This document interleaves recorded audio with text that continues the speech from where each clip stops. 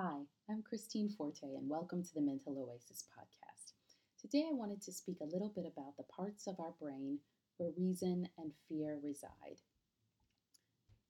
I think during this moment in our society where we are experiencing such widespread fear, because of all of the unknowns, of the uncertainty of what's going on with the public health crisis around COVID 19, there are times when we can be very absorbed and really consumed by our fear.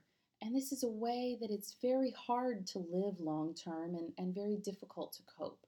So, while certainly there are things happening in the world right now which are tragic and which we grieve for these things, we also cannot live in a state of fear constantly and be able to still take care of ourselves and take care of our families.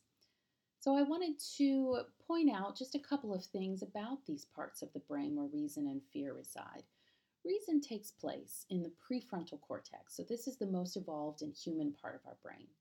Fear, on the other hand, lives in the amygdala, which is a much deeper, older, kind of more animal part of the brain. The interesting thing about the flow of information between these two parts is that threatening information flows much more easily from the prefrontal cortex to the amygdala, whereas reassuring or calming information, once the amygdala is experiencing fear, this information can flow slowly or not at all. This is why when we consume a lot of news or scary statistics, we feel afraid, but it is hard for us to consume enough reassuring information to then be able to resolve or reduce these fears. From an evolutionary perspective, this certainly makes sense. That in order for us to survive, we do need to pay attention to tune into, to be prepared to take action about threatening information. This is so important for surviving. But when it comes to reassuring information, there is not as much of a survival mechanism in place to allow this information to reach the amygdala and to help us to feel calmer once the threat has passed. And so, this is why it's very hard for us to sort of reason ourselves down from feeling afraid, by trying to consume counter information or counter statistics that are intended to reassure us. This is why often we don't really feel reassured. And so I find it can be much more effective if we work on addressing the fearful parts of our experience, the fear that comes up in the amygdala through more emotional or even kind of physical means.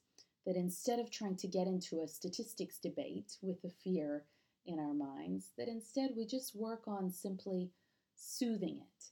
And one way to do this can be through the breath or through guided meditations or through listening to some relaxing music where we just take a few moments pause to really focus in on soothing the fear, soothing the stress, soothing the anxiety, but without trying to talk ourselves out of it, without trying to tell ourselves that we're wrong for feeling afraid, or without trying to present a bunch of science and math to the fear, but instead just calming that fear, almost like we would if we were trying to rock a small child to sleep. That we just do soothing things. And again, those three of the examples that I've mentioned there of breath work or guided meditations or music, all of those are ways that can help us to reach into that sort of deeper emotional part of the brain and be able to calm down those responses that are happening. And this is what I hope the Mental Oasis podcast can be for all of you, is providing some tools for being able to take those moments to calm and to soothe throughout the day. I really encourage, during this time where we are experiencing stress and anxiety, to take regular pauses during your day, to do this and to focus on soothing those parts of yourselves that are feeling afraid, again, without arguing them down or judging them in any way, but just simply accepting that this is a part of us, a part of how our brain works, and really a part of how we survive. I want to thank you for joining me here today for this moment of mental oasis. And once again, if you would like further information about me, you can go to my website, www.forteklotz.com. forteklotz.com. That's forteklotz.com. Or simply follow here for further podcasts and updates. Thank you and take care.